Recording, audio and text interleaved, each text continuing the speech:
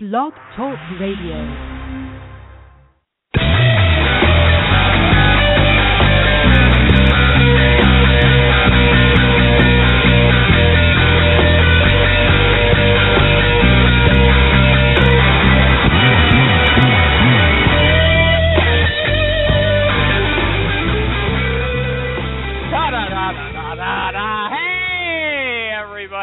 Recruiting Animal here on December 17th, December 17, 2014. This is the last show of the year, so I'd like to get a little inspirational today to prepare you for the new year, 2015. And to that end, I'm going to tell you something about a musician I just found online. Her name is Emily Remler, R-E-M-L-E-R. She was a jazz guitarist, and I liked her playing. I saw it on YouTube, so I looked up her background, and I found it interesting, and I'm going to tell you 5 things about her. Just like on Twitter, 5 things you want to know about Emily Remler. Number 1, not everything came naturally. She began to play the guitar when she was 10 years old, and then she went to music school after high school, and she started studying jazz, but her teacher told her that her timing was off. She had bad time. That's what he said. Bad time. So she went home crying, but then she bought a metronome and she practiced her head off. She practiced her head off, and her timing became one of her greatest strengths as a player. That's like a real apple pie inspirational story, but it's true. Number 2, she had idols whom she modeled herself after. For 2 years, she tried to copy Wes Montgomery, famous jazz guitarist. She had his picture up on her wall, and she practiced his style every day. Then later it was John Coltrane. She said, I give my loyalty to someone else every year. But that kind of love, I think, is what the point I'm trying to make here. I'm just ad-libbing about it, but anyway, I'll leave it at that. Number 3, one skill can make a big difference. Because she learned to read music at school, that one skill got her a lot of jobs when she left school, and she was just gigging around New Orleans because not everybody could do it. Not everybody could read music and play, so it really helped her sometimes to have that one skill. Number 4, she cold called people. When Herb Ellis, another famous guitarist, came to town, she finagled. That's the word I saw in the article. She made sure she met him. She finagled a meeting, and after he saw her play, he invited her to join him in a performance that started her career in the big leagues.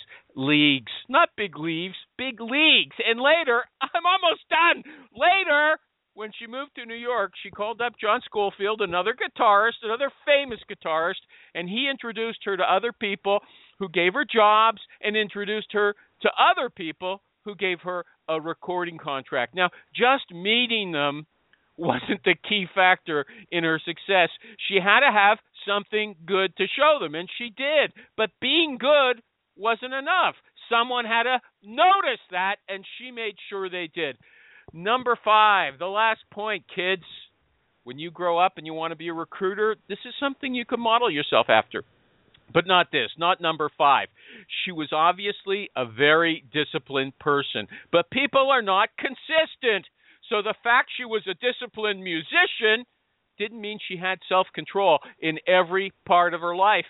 Number 1, here's the main point. She was a drug addict. She said drugs were a chemical shield for her. It makes you not care if the guy in the front row doesn't like you. And because of that, when she was on tour in Australia when she was 32, she died. She had a heart attack. But I hope we don't die here today. I hope that's not rude to say. She died, very tragic. But I hope I don't die here today on Jerry. What show is this? The Recruiting Animal Show!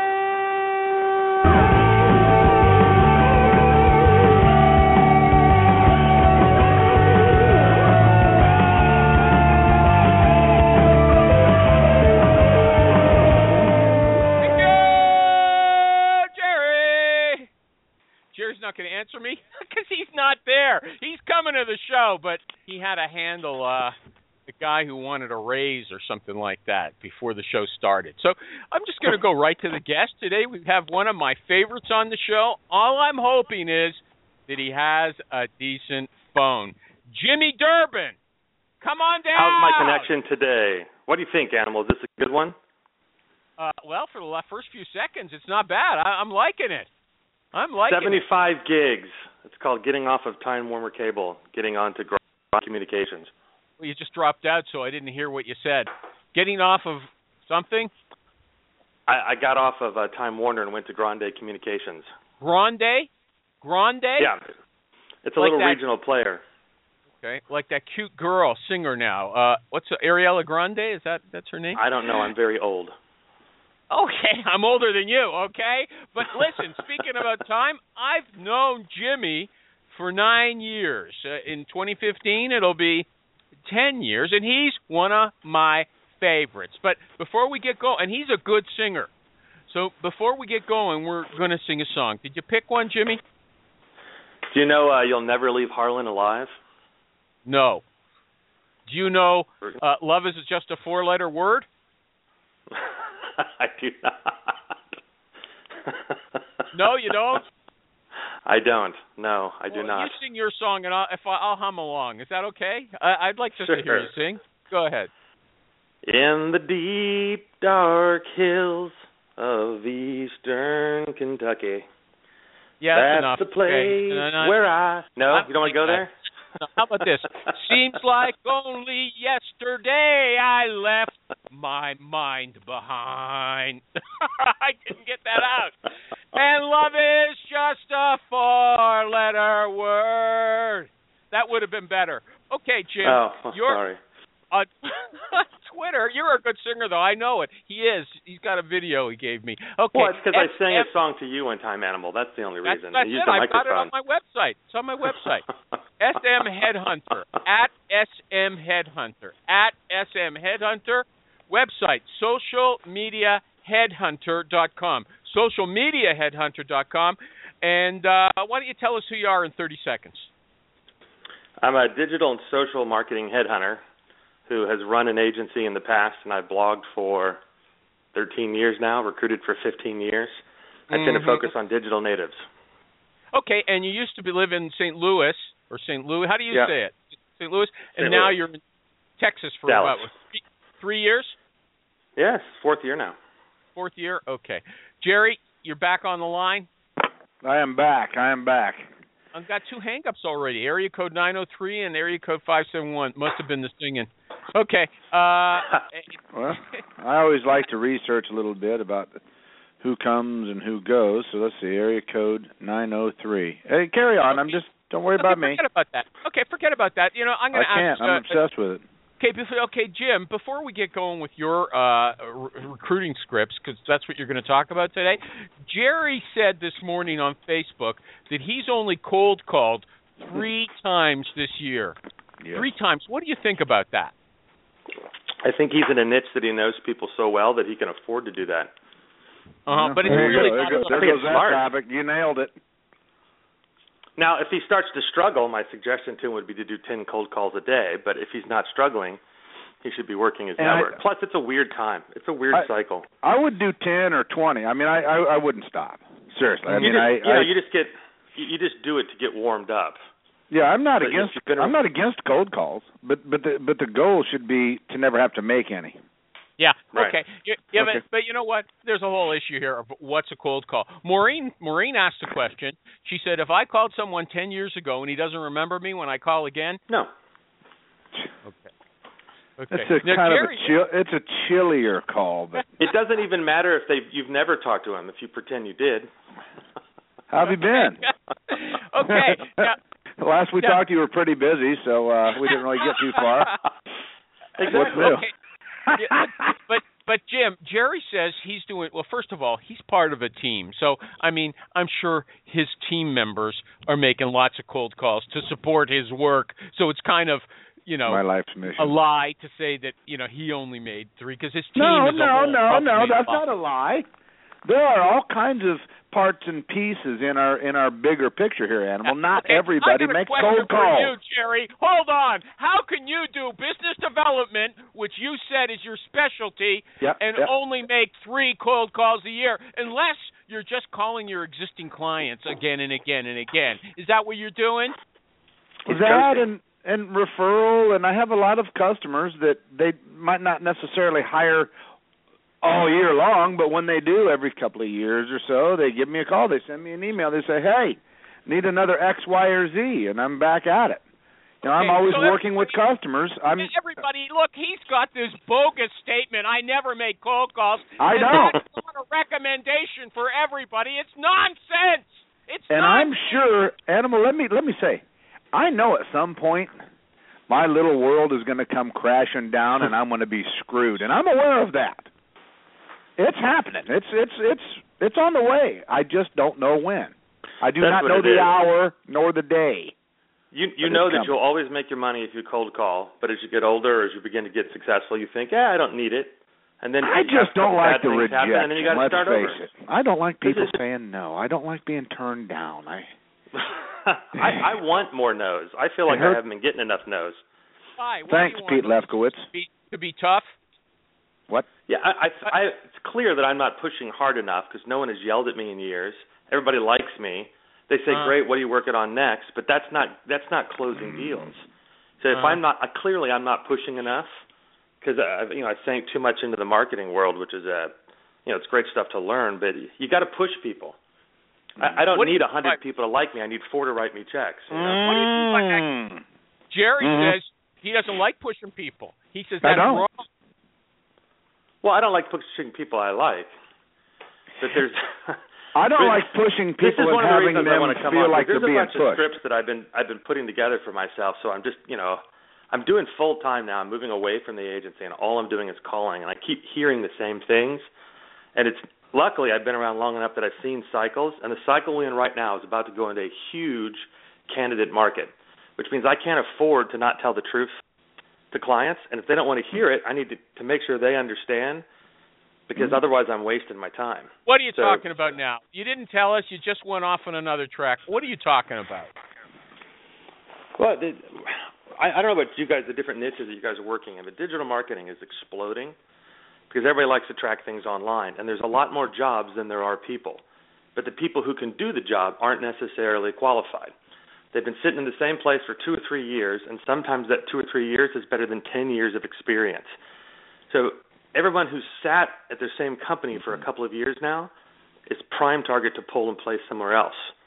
But for the example is the internet retailer 500. They need to hire about 100 people who are in a field I'm looking for, which is director of social commerce. There's about 40 people who'll do the job right now. Which means that when I call up a client or you could call and they say, hey, come find me this, I have to make sure that they're serious about hiring, because otherwise we're going to be spinning our wheels. It's what happens when you don't have as much talent. Okay, you know what? You're talking around the issue. Let me help you, Jimmy. I'll put you in a channel, okay, like you're going to tell us about. Yeah, first of all, you got to make sure, you always have to make sure the company's serious. Maybe you'll tell us how you do that. The second thing is, it sounds like you're saying you have to convince them to take, they want people with 5 years experience. You got to convince them to take people with 2 years experience because they're just as good. Is that what you're saying? Not sometimes. Well, don't make me squeeze it out of you. Don't make me squeeze it out of you. Dude, Jim, you know how this show goes. You're being evasive. Companies want people who've been there, done that, and those people don't fully exist right now, or they have really, really big ambitions. Okay, so how do you talk them into taking somebody else? Sounds like you're drawing on real experience. Let's get to the beef, okay? Sure. Where's the beef, Jimmy? Go! The beef is that it all starts back from my failures in the beginning. I take phone calls that come in rather than making more phone calls going out, which means people call me when they're in a big moment of pain and they want to do a retainer because they're pretty sure I can do what they can't do. So right away I'm taking hard searches that are harder than what other people have done instead of calling around and saying, listen, do you want to wait 8 months and then call me, or you want to call me today?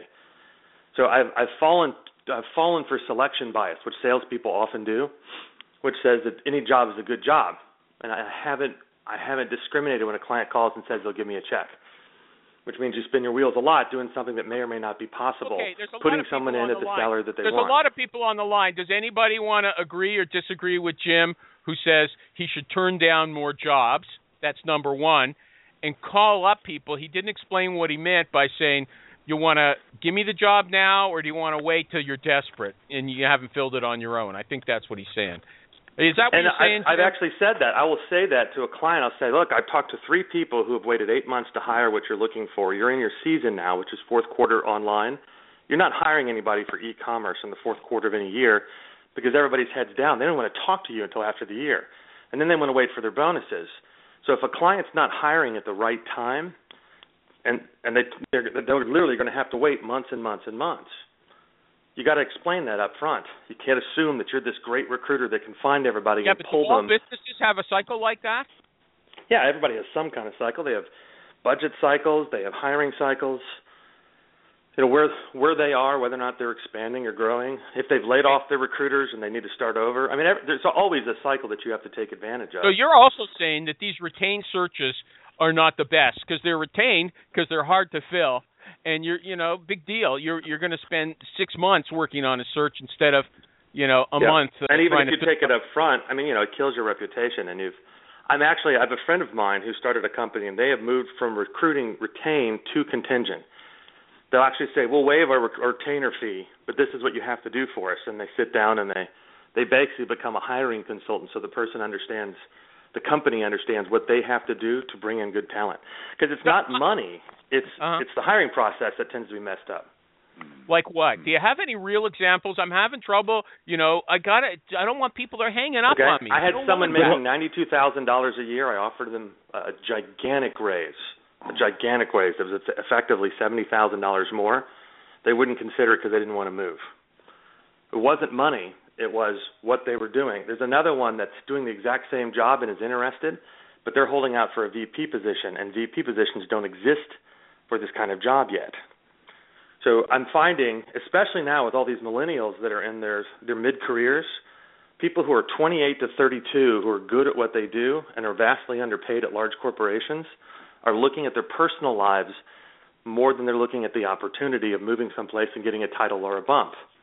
So that's a weird thing for me because I. You know what? I got to tell you, you are jumping all over the place. I'm going to have to take control. I don't have a clue what you're talking about. He's being a little slippery. I got to say, Jim. I mean, and I'm on your side. I don't want to name client names, but I'm not being slippery. I don't want your client names. Let me take control here, okay? Let me take control. Okay, what are we talking about? I just want a few. Okay, here you said you're gonna tell us how to get salary information from someone you don't know. There we go. We'll do an easy question. Let's do it. So when someone says they don't want to give their salary or they want to talk about it later in the negotiation, this is exactly what I say. I say, where did you read that? I shut up. I go, where did you read that online that you think negotiating after the fact is a good idea?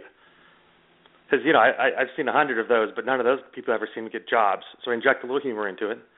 I say, here's the problem. I can't go to a client and walk through an interview and then have you come back and ask for more money, saying that the job was different. Because then they wonder, who screwed up here, them, me, or you? So I need your number because I'm on your side. And when we go through, there's not going to be any come back and ask for $20,000 more. If you want $20,000 more, ask me now. I'm not afraid to ask the client. But don't wait till the end because I'll have to cut you out of the process. Jim, have you ever used the phrase, let's not dick around? I have not, but I've said okay, I'm going to throw that one at you. Yeah, try it. It's like, don't waste, you don't want to waste your time.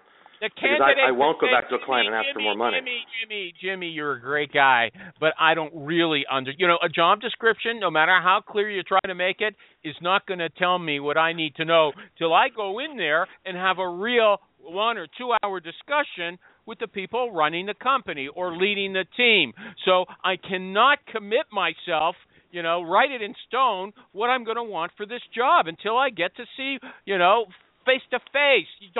Don't try to sell me because I don't like that, okay? I hear you. I'm not sitting over without your salary negotiation. How am I supposed to do this? Look, I'm supposed to go to them and say, maybe this is the range? I'll tell you my range. So let me tell you what happens. I come to you and I say 120 to 140. You hear 140, the client hears 120, and then you guys bicker about a few $1,000s and lose out on the opportunity. How about we just play that game I told you about and go 128, because no one's going to complain at 128. Oh, you want 132? We can do that. But I want a single number so that no one comes back and changes it. Because this is for you too. If they come back and say they're too light, we want them at 122, I don't let them do that. I like to nail it down ahead of time because my job is to make sure you guys don't get in each other's ways. Can I ask a question? You're competent to determine how much more you should be paid based on an interview? Well, I know does that. Can I ask a question? Go ahead. That Jerry. Many of us, I'm sure, are wondering. Okay. At what point does this theoretical discussion that you're having with this candidate, when did it come up? Is this on your first phone call? Is this after you've spent 2 hours talking about his career? Because I think that's relevant. And Animal oftentimes doesn't give context when he wants to role play. He wants a bottom line answer. And again, give me context. If I'm calling someone to warm them up, if they're at a higher level, I don't talk salary the first time, but I also don't tell them I have a job. And this is something I'm starting to do with younger folks too. I'm warming them up to working with me because my goal is to get their trust. And if I have jobs, I want to find out what you're looking for, career plans, which is also what I send to them if I'm sending a note or calling or leaving a message. I'm talking about them. If I'm in a hurry and I want to jump right to it, I get to salary because I talk it in every phone call to make sure that they can't come back and say we didn't discuss it. So I don't like to talk salary first call unless I'm in a rush, but I will talk at every other call beyond that. Every time. Okay. There's a lot of people on the line. Let me just ask: does anybody want to, comment on this? That you can't, you got to nail the guy or candidate or girl down on the salary absolutely before you send him or her in. I don't think that's necessary. I just did it yesterday. What I did knew you do? there was going to be a disparity between what the client was asking and what the candidate who I've worked with in the past is looking for.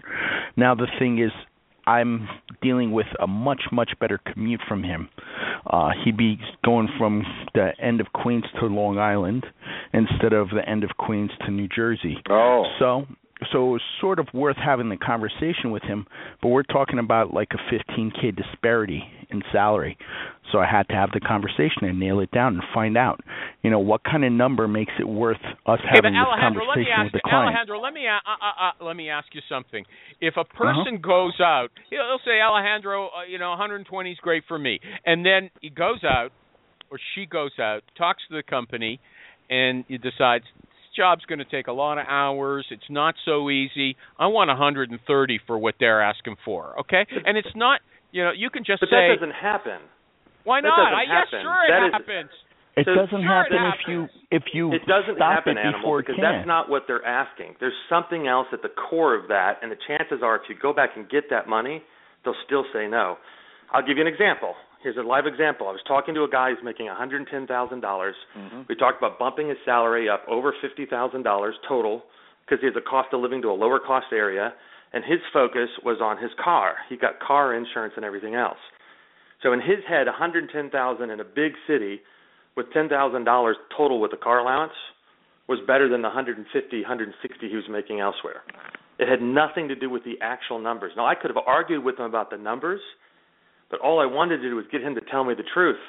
Are you nervous about going? Is there something else going on here? Turns out he'd been through a recent divorce. He was bringing around his kids. There were other things that were in place. It wasn't the money. So if you get focused on the money, you're missing what the candidate is telling you, which is I'm scared and I'm not sure what's going on, and it's easier not to make the move than to make the move. It's never about the money. And if it is about the money, then it's easy. Animal believes that most recruiting is about getting somebody a big raise. That's his limited world view on it. That's not true. No, I said Animal, not Durbin. Animal believes that's not that. true about Animal. Animal, is it true or not? It is true. It is true, but not only that. It is true. It is true, but not only that. Listen to this. There's people who go out, and I got this from JD, our all mutual friend. They'll go out. They'll see that, and he says, don't tell the candidate after the interview they love you, because once they hear that, they'll think, hey, they need me, and they'll start asking for more money. And so that's proof, at least from him, that people do go in, and then after they've done a great job in the interview, they decide they're worth more. And maybe they really are too. Okay? So and there's a way to deal go. with that, but you got to make sure that's what they really want, Animal, because sometimes they just want a little something. They want the boost, the ego boost. So if it all failed, or if you got to ask the salary question, there is a way to address asking for more money. One, you say, well, that's not what you said when you went over, but I understand where you're coming from. You think you want to negotiate. You see you're in a position of power. That's fantastic. But how much do you really need? And they'll give you a number. And you say, so if I go back to them and say, this is the number that you want, you're going to say yes. And they'll hedge and haw if they're not serious, because sometimes they ask for more money because they want to turn the offer down. They say, yes, that's what I want. I say, okay, so they come back and they say no, or they want more reasons. What are the reasons that you think? Write them down and send them to me so I can go to the client and say, is this an accurate description of the position? Because all I want is to make sure how serious it is. Because if they're right and the job's different, that's a fair negotiating tactic. If they're just saying that, and they all say it, by the way. I mean, you can go into McDonald's and they'll tell you the job is harder. I'm talking about fry cook here, not director of marketing.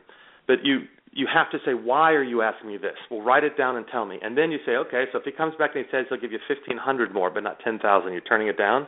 Oh, I'd turn that down. Okay, $2,000. What are you really asking for? Because I can't go back a second time. And that uncovers, the goal here is to uncover what their real question is. Okay, is it just they want a little more because it's their pride? You can't deny what you said before. You said if they think they're in a position of power, it's legitimate for them to try to get more money. Is that true? Okay. Yeah. So Jerry, but asking for more money is not a sin. Let me add. While the end result might be that they have to get a raise in their salary, that's not why people change jobs. Right. Somebody isn't going to leave a $90,000 job just because the job across the street or down the road pays $100,000. It still has to meet the professional and career problems or issues that the person is facing at the $90,000. Maybe the drive's too far. Maybe their new boss is a dick. Maybe their company just got bought and they're going to be merging two departments. There has to be a stimulus. Okay, something that's happened that made the person decide it's time for a change. Jim says there's three kinds of job hunters only, or candidates. But I'd like to get to that. I think there's four. Let's see what the three are, and I'll tell you. I'd like to get to that a little later, okay? Oh. First of all, I just would like to ask if anybody, there's a lot of recruiters on the line, if anybody wants to, talk, we won't bite you, okay? I know most of you are just listening at work, but if you want to talk, please feel free. I mean, Aren't there any people from your online group? I don't know, but there's I like it when Alejandro comes in. I like it when Maureen says something. Although she's here. No, she's not. That's 513. There she is. Can I ask the group for something non-recruiting related? Kind of like if we were in Recruiters Online group. Go ahead. Can anybody recommend an Xbox or gaming headset with a microphone? I need to get one for one of my kids. My children. What? Reading my Bible. I don't have okay, let's move on. Let's get back. You guys, I'm having a lot of trouble keeping you on track today, okay?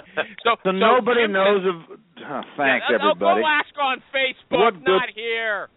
Go ask on Facebook. Barry, you'll get an answer. Don't wreck the show.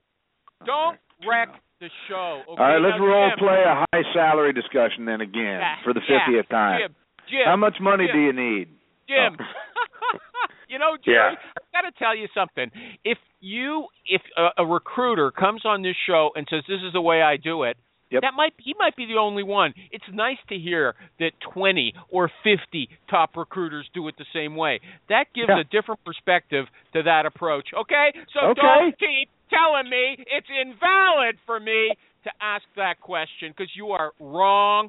No, Jim, I'm not, man. Jim, someone says, Jim, you say that if someone says you're a good recruiter, it's a kiss-off. It's not a good sign. Can you want to talk about that? I hate it. It's such a weird thing to say when someone is praising you for doing your job. Most of the time that I hear that, it's because someone was in a car wreck or on pills of some kind, and they never call back because they're so embarrassed because they get effusive. So one, if someone is on drugs, don't have the call because they're in a really good mood.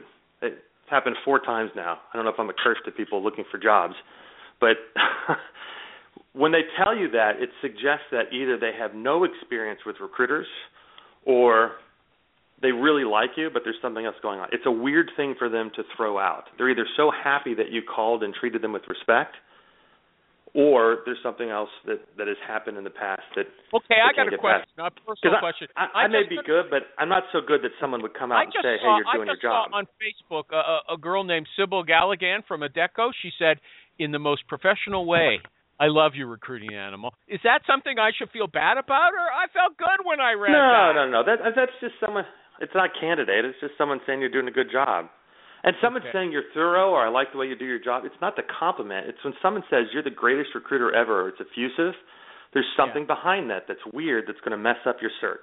What about you say when someone says all recruiters are bad? Does someone ever tell you that to your face? Oh, yeah. I've had clients basically spit it out in front of me while they need your help. And what do you say?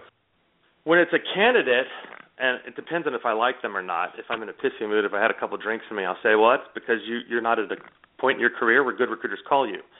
Because I don't need to put up with that shit from people. If it's just no one says it to me over the phone. They say I don't trust them. I say, I can understand that. I understand that, but I'm not that guy. Let's move on. And you want to see if they're hammering about it. When a client says it, you say, well, we only exist because you guys are having problems hiring. Let me show you the right way to do it, and you'll have to change your opinion. And then, because if someone continues hammering on that, it means that the problem is them usually anyway. But I don't think that's public when someone says it. I like that, Jim. What if you actually said, look, pal, the problem might be you? I told that to a guy. I told that to a guy. He said, I don't like recruiters. 10 minutes later, he's smoking a cigarette outside, and he's talking to me about his hiring problems. So, you either let it roll off your back or you confront it. But you don't waste your time with someone who's just trying to insult you, because sometimes they just want a little payback. Okay, look, your next But I'd rather someone say that than not to just disappear. Okay. Candidate turns down offer. Candidate gets a verbal. This is a good one. You'll like this one. Okay, go ahead. So I had a candidate do that where they just said, so the millennials aren't often good at confrontation, and they don't understand that that's the whole point of being a manager is having tough discussions. And if you call me up and you say, I don't want this job, thank you, but I don't want this job, I'm not going to try to talk you out of it. I'll ask you information, about it, but there's a difference in their tone. If you've called me and said this isn't for me, I get that. If you just disappear or send me an email, I know there was something I missed there, and I want to make sure, because people have moments of panic. And, this is a big decision, taking a job. So I had someone who sent that note over. They basically, after talking and getting prepped and getting ready for an interview, the last interview I do before submitting them over, they just disappeared. And they sent an email message that says, I'm not looking for the job. Good luck. Put an exclamation point at the back, which I hate exclamation points in social. So I sent him a note that basically said, I'm sorry, this is a conversation we should have over the phone, but you should know at the level that you're going into, that's not an acceptable behavior. And I rewrote it like 6 times till it came out not so much of a slap in the face. Okay, did the client company have them scheduled as well? They were supposed to go. They knew they were going out, right? They knew a person existed. They knew I was working towards it, but I hadn't submitted it and gone through it yet. Okay. Because they didn't miss the interview. So what happened? Let's speed it up, Jimmy. Speed it up. I'm so happy that I can hear you, but talk a little faster. Get to the point. She freaked out, and she had a moment of she really was excited. We'd gone through talking to the spouse. We'd gone through a lot of information. So it was a weird timing. So I imagine it was a freak out. So what I sent over was, I told her this is, that you should really talk to me on the phone. And then I said, I understand if you don't want the job. That's not the problem. And at the end, I said, just so you know, the window to this job is closing. You can't next month and say that you really want it if things didn't go your own way. The idea being that she said no, and then I said, well, the job won't be there forever. Because if they have a freak out, one thing you notice, especially with the younger folks, is that they don't actually have 10 years of experience when they're in their 30s. Many of them have just 3 or 4 years of experience because their jobs were terrible coming out. Anybody who's been hired, and they spent so much time doing nothing jobs, and many of them didn't work when they were 16. So I took away the job that she turned down. And when you do this kind of thing, what you're basically saying is, if you have a problem, call me up. The door's open, but not forever. You're doing a takeaway on something they turned down. Because if they respond to you at that point, you know they're a good candidate in the future. If they just disappear, you know that they were never meant for management in the first place.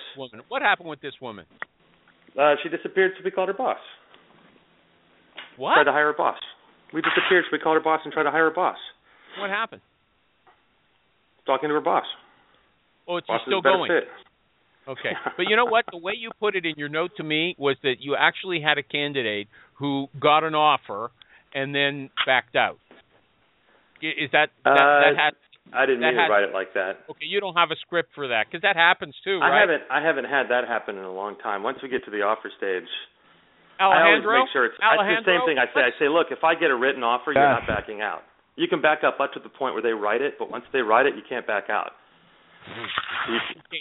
They're not in prison. You can't control them. Alejandro, what would you do if somebody got an offer, then decided no, don't want it? I mean, this happened to me. It happens. You try and talk to them. You try and find out. You dig in and find out what the real reason is.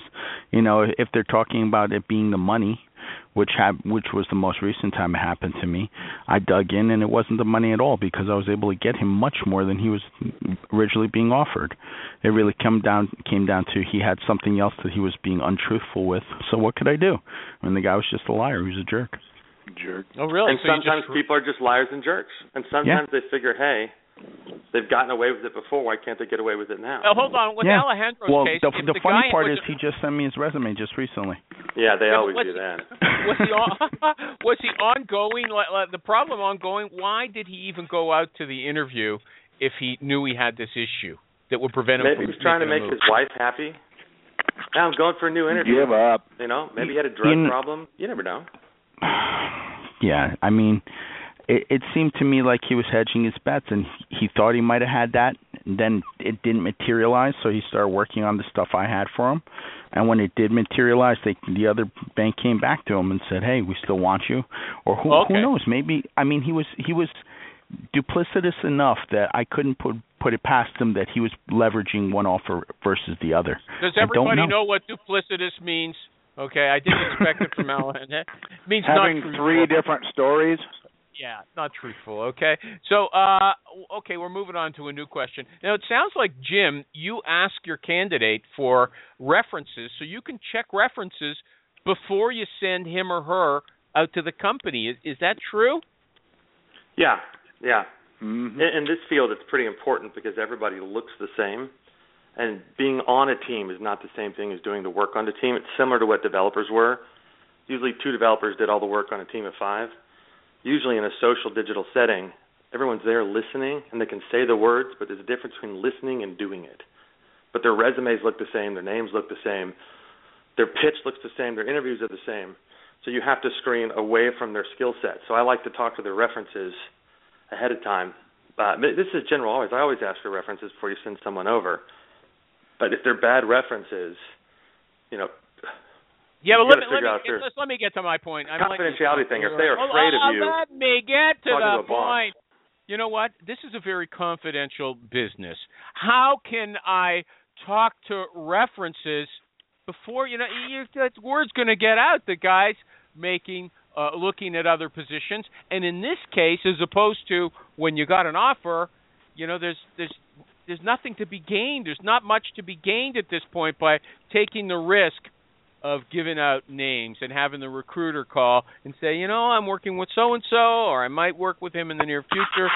Give me some information. That's a risk. I don't know if I would want to give out that information if I was a candidate. I meet you for, out of the blue. You're asking to call people and quiz them about me. Anybody else got a comment on that? I've spent a lot of time with them at that point, by the way. I don't talk to them for 20 minutes, and then, I do it through a series of phone calls that I'm trying to get them to see how far along will they have worked with me.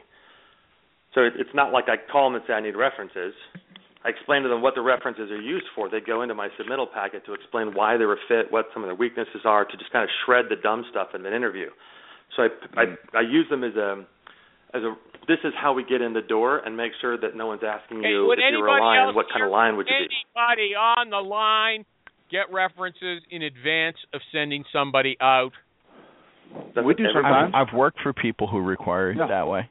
It just depends on what your workflow is. else said that? We do it sometimes. Sorry, I'll get back to me, Alejandro. Jerry Albright, JerryTheRecruiter.com. No, go back to Alejandro. For you, I can wait. Alejandro, you do it sometimes? When? Yeah, I've done it in the past. I don't do it currently. I mean, I usually rely on the strength of the interview that I'm doing, but I've had people who I've worked for who insist I do that first before they do a send. You know, really? it just depends on what your workflow is and how you like to set it up. How does the candidate feel? Who do you call? You can't call the supervisor. Who do you call? People he worked for? Yeah, people he's worked for in the past, typically. I won't call into his current supervisor or her current supervisor. Yeah, you don't create a problem for him. Yeah, we're trying to get them a job, not lose them one. Okay, well, Jerry, when have you done it? Well, since sometimes hold on a second. Talent Talk says requiring and checking references prior to an interview seems unreasonable. I got somebody on my side, but I noticed before that Blake Cannon said he was with Jim 100% on money, so he got an endorsement from Twitter as well. But now, hey Blake, will you do me a favor and send me some of your South Dakota pictures? I didn't take many. Yeah, okay. Sure. Hello. No problem. Thanks, man. Some of the good ones. For that, he comes on. When I'm begging for somebody to comment, no, he won't open his mic. Huh. Thank you. Yeah. Thank you. Yeah. Okay. Jerry, when do you do the pre-interview references? Sometimes we are in the process of hiring them for ourselves, since we're a consulting firm, and submitting them to my customer. They more or less give us the go-ahead if we believe that they're the right person. Yeah, but your guys are different. They're on contract. They're not in a permanent position anyway. It's completely different. So look, man, I was just answering the question. Okay. I don't need this. I don't need this. If I were inside, I would probably treat it differently. And I'm also aware that I don't want to call the references and then have the company check the references as well. But I do want to talk to somebody who can tell. I'm looking for stories that I can put into my submittal packet. I want to understand what they really did, so that the person. Okay, so it's not like the. Yeah, but if I'm checking references, then I don't expect my client to be doing it too. I mean, that's part of the service I'm providing. Right, but some clients will do that anyway. They'll check on the back end, and the contract says that you can't expect me to check references. It's a fluid thing. I need to make sure that they're doing it right, and I'm also looking for jobs and leads and getting a better description. I'm not looking for supervisors. I'm never looking for a supervisor. I'm the leader here. Do you ever pick up job orders from your references? Theoretically, you can. Have you ever done it? No, I've never done it. Never. Not in 15 years. I'm just probably bad at it. No. I just got offered that, and then when I called into HR, they put me on the pay no mind list. So they're still a target company, and they're going to continue feeling it. Pay no mind list. Okay, Jimmy's going to go on. He says when the client sees a good candidate and then says, I want to make a move right now. I want you to send me to. I want to see some more people. Jim, so that's your cue. When I hear that, one, I get nervous because I want to make sure that I'm making a bunch of cold calls after the fact, because that's usually the kiss of death. So if they say that, I'm saying, well, what's wrong with this candidate? And let me ask you, in your head, I want you to picture me calling you next week, and this guy took a job $10,000 more than you're offering. Are you going to be mad at me? So I try to immediately create an image in their head of what happens if they wait too long. And they say, well, it's a budget thing, or usually they don't. Whenever something like this happens, it means it's not fully a fit for them, or something else happened that I need to get to, because they always say, well, just send me some more people, which is pretty some common. Some people have an abstract principle. They don't know how to hire. They say, I got to see 3 people. This guy's really good, just what I asked for, but I have to see who else is on the market. Yeah, it doesn't. I mean, they ask that, and I say it takes time to develop. All the people you shouldn't have talked to, I already didn't put them in front. Do you want me to put in front of you the losers that I said no to? Because you probably like them, but they weren't a fit based on what we've done. I lean on my own expertise there, which is probably a little unfair. But I hate the whole bridesmaid thing. I know it's important. I know everyone's supposed to do it, but it just seems unfair and a waste of time.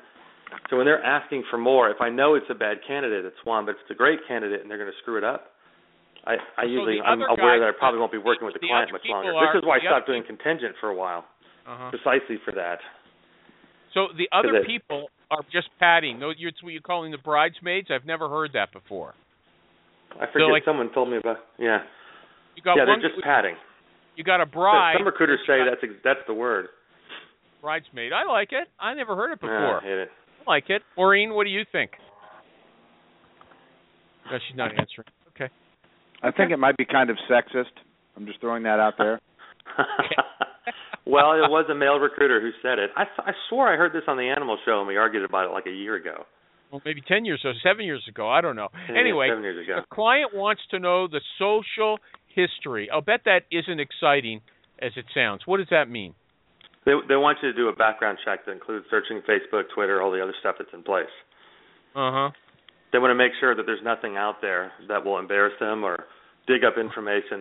What do you say? Because it's my name. I tell them a story about the guy who brought in this young girl and went through 7 pages on Yahoo image search. Yep. And when she sat down, went through the whole interview, said she was a good job, and then pulled out the pictures and showed them to her and said, "Do you think?" He found her in a bikini on the 7th page. Asked her if she thought she could work at a conservative place like this with pictures like this on the internet.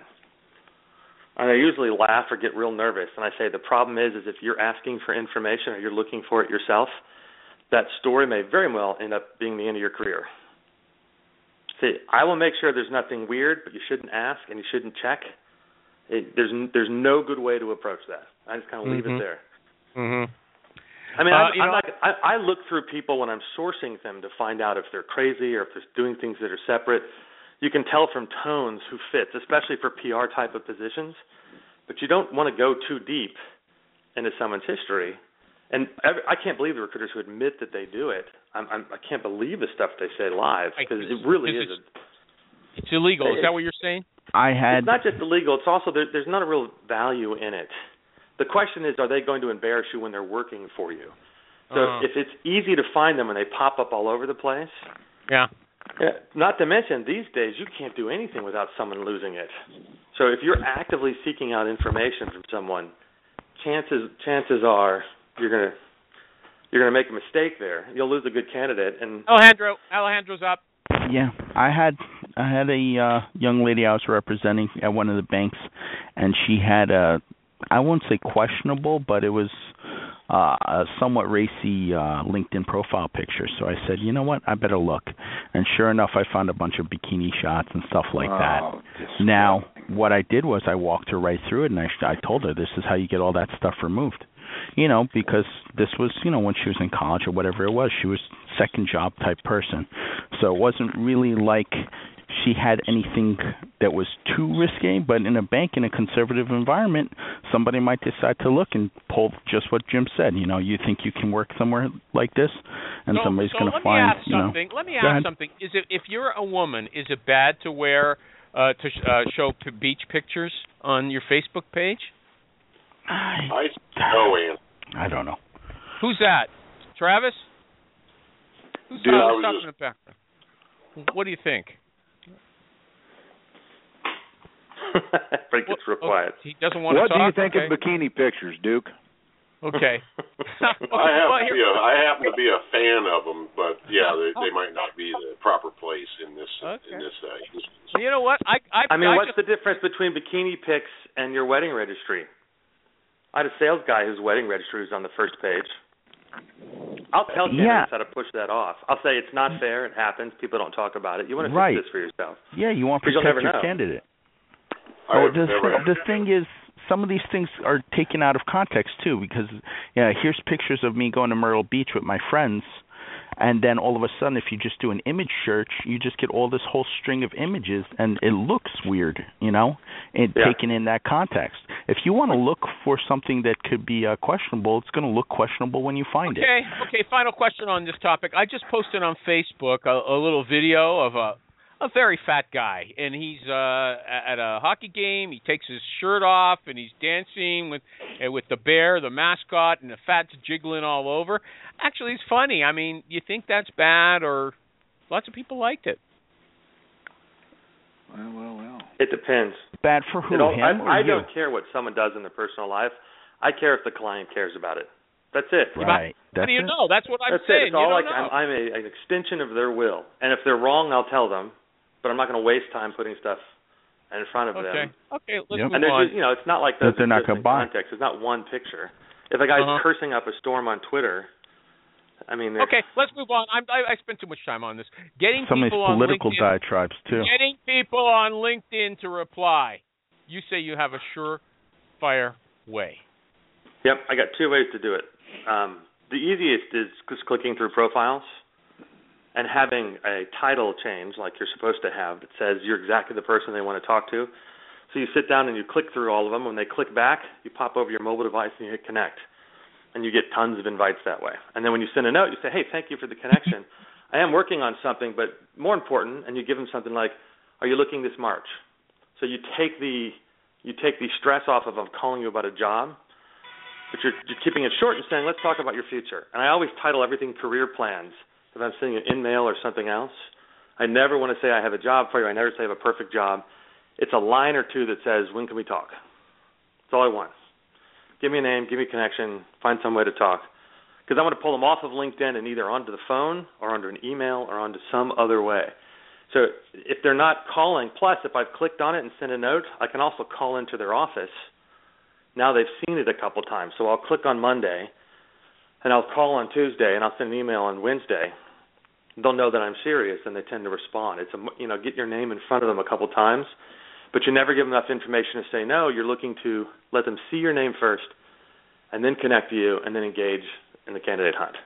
I got to go ahead, sorry. Short to the point.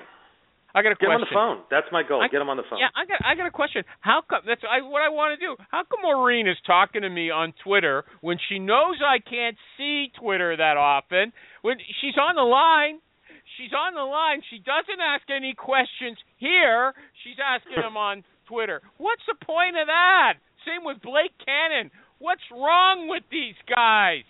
Okay, I can't control anybody. It's ridiculous. That's bullshit, bad animal. I just posted something and you right away, so you're up to Twitter. Yeah, it's ridiculous. Look, he's fighting with me there. Okay, anybody else got some questions? I can ask another related one, Jim. How do you get the person? How do you get permission from a candidate to text him or her? Because Jerry texts people all the time. Jerry likes texting. I hate using text to respond to people. I want to be in their phone, but I want to tell them to call me or when to call me or give some information in some way. I hate trying to get in a conversation over text because I think it's too easy for people to ignore you. But I also respect the fact that I don't want to talk to someone at work or they've got things going on. So I'll tell them I want their cell phone. And I say, when I text you, call me. Tell me when you can call me. Let's not have conversations. Because I also don't want it popping up on their phone when they're in a meeting or beeping a bunch of times and someone says, who is that? Because they're nosy folks that are out there. So I tell them ahead of time I'm texting them. I tell them what for, and then I always try to get them to the phone after that. Hey, when can we talk? I give them times, 9:30, 7:30, after work, on the way to commute. Because if you're inside their phone, you have a tighter connection than if you're on email or even just talking to them, because their phone's with them at all times. But you got to tell them exactly what you want it for and not fall into chatting away and having a good time, which I know Jerry likes to do with his candidates. Jerry's in a slightly different situation, but what do you say, Jerry? Jerry must have left, or he's fallen asleep or something like that. He had to run off to do stuff. I don't know. He's always talking about texting. Okay, so now we're coming to the end of the show. Depends on what the candidate's environment is. If the guy's in a knock, he can't really talk or something like that, then maybe you need to text. Or if you know somebody can't get to the phone for some reason, and you just say, hey, please confirm this date, or whatever it is. It's a quick text. Right. Yeah, okay. You ask them, But he's telling me, how he gets the texting. Isn't that, since it's so intimate? Yeah, I tell them that's what I'm going to send them. I tell them it's going to be directions. I want your text so I can reach out to schedule time to talk to you. Okay. Now, what are your big anything? I saw someone ask a question today. What were the big developments in recruiting in 2014? Is there anything that caught your attention that you think is significant? I think that it's weird. At the beginning of the year, there was an extensive. The time to hire went from 30 days to over 45, and the number of dropped offers when they did executive search was 41% of offers that were not taken for different reasons, including counter offers, salary too low. I took another offer. There's a bunch of that. They also said this was the best quarter for search and the run-up to hiring, but I think it was the best quarter for staffing, contract staffing, as opposed to executive search. So what I'm saying is clients are taking longer because they really want that perfect person, and it'll be interesting to see next year in this first quarter, we'll see amazing hiring, but only if you can make sure that the clients are doing it in 30 days. If you're working on long searches, you're gonna kill yourself because you're missing out on so much money, and the frustration internally is going to grow too. You can't do 6-month searches internally; that just kills you. Okay, you get tired of looking. How's the drop in the oil prices going to affect people generally outside that industry? Well, the drops in oil prices are like giant economic stimulus packages. They do a lot of hiring. People do more. They feel like a little more cash in their pocket. The long-term problem is what it's doing overseas is it's freezing hiring at the large companies as they all freak out as what Putin's doing and the ruble and stuff like that. So a drop in oil prices is good. This sudden of a drop is going to cut back hiring in oil and gas. So overall it's going to be bad, but it'll feel like a temporary wave over the next 3 months. Okay. Jerry, are you having an after show? Wake up, okay? He's not. He had to take a call. Okay. Anything else you'd like to add as we pass on to 2015, Jim? Well, that persona thing I thought was pretty important because I call all across the world, not across the world, all across the country in different types of jobs. And like you, I've been around a long time, and it's funny to me when a candidate says something that they think that they created, and it's something I've heard before. So I started thinking maybe the problem is that there's only a few stories that are out there, and we try to make everything so complex. Instead, we should simplify it. And so I came up with 3 themes that seem to fit. The first is when you get someone who wants to take a job, they plan their career out. I call them a next step. They come to you and they say, I'm going to my next step. This is my next plan step. It's a promotion or a raise or a skill set that they need. And companies love that because it shows a candidate who's competent, knows what they're doing, and usually is not as cheap. So that's somebody, there's 3 kinds of candidates. This first one is the person who wants to improve in some way and move into a new position to do it. So that's the best kind. They've managed their career. They know what it is. They know what the step, and they know what the next step is, and everybody understands what that means.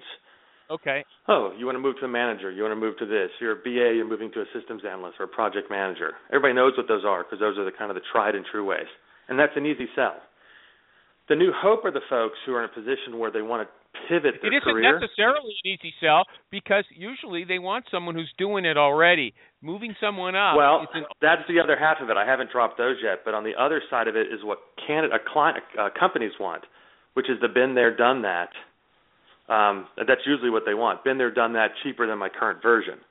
So sometimes you have to connect those two. I'm talking about what the candidates want, just from their personas and why they say the things they do, versus what the clients want and why they say the things that they do. So if you can learn to mix those, because the reason these are important is because the reason I call them channels is because once someone is in a channel, they're going to say the same things you've heard before. So you know what to say to them, you know what words to use. You're able to say, this is your next step, this is your budget, at this level you're making this decision. And that's gold to their ears because you're agreeing with them. And for the client, the been there, done that, you have to explain to them what they're looking for, what the market is. So there's easy ways to sell people who are all so wait a second. stable. I derailed you. We can come back to this next year, but let's just do it briefly. So you got your person, the first your person next step, wants your new hope. The new hope. That's a career changer. That's a career changer, really, right? Career changer. Career or industry, or you're a journalist and then you go into marketing. You're an IT recruiter and you go into sales. Basically, you have a skill set in something that you don't want to do anymore. You're burned out or done it. Or the industry's laying off and you're ready to move, and you're able to take what you've done and move it smoothly into another path. So those are good only if someone has done it before. So if they have someone on their team who came from a certain area or did a certain kind of experience, that's a good one. And New Hope is a good one, too, because everybody knows what that means. Oh, he's a journalist, he writes, he can do this job. He was a coder, now he's a business analyst. That makes sense. He managed this group, this is similar to this kind of group. So the New Hopes are great because they show... They're not the best, but you're trying to talk to candidates. No, we're over-talking it. We're over-talking it.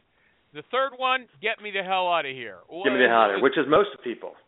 where they literally are just trying to figure out, how do I move? The job's bad, I'm underpaid, my boss talked bad to me, I'm afraid of doing this, my spouse moved, I got to make more money. And there's a freak out. They're an emotional move, which is why they're so dangerous, because you have to take them. You have to, once they're in that channel, you have to get them out of that channel, because their decisions will be based on emotions as opposed to planning. So they lose confidence, and they'll lie a lot because they just want to get the hell out. So it's like a guy in the rapids. They'll take anything, any port in a storm kind of thing. So if you think through these and you wonder why, and people fall into these categories very well. So I figured I'd start writing about them, push them, combine them, and see if that made it easier when I'm talking to someone to create a framework. This is what marketing does. We create personas. So I thought that'd be useful. Jimmy Durbin? Thank you!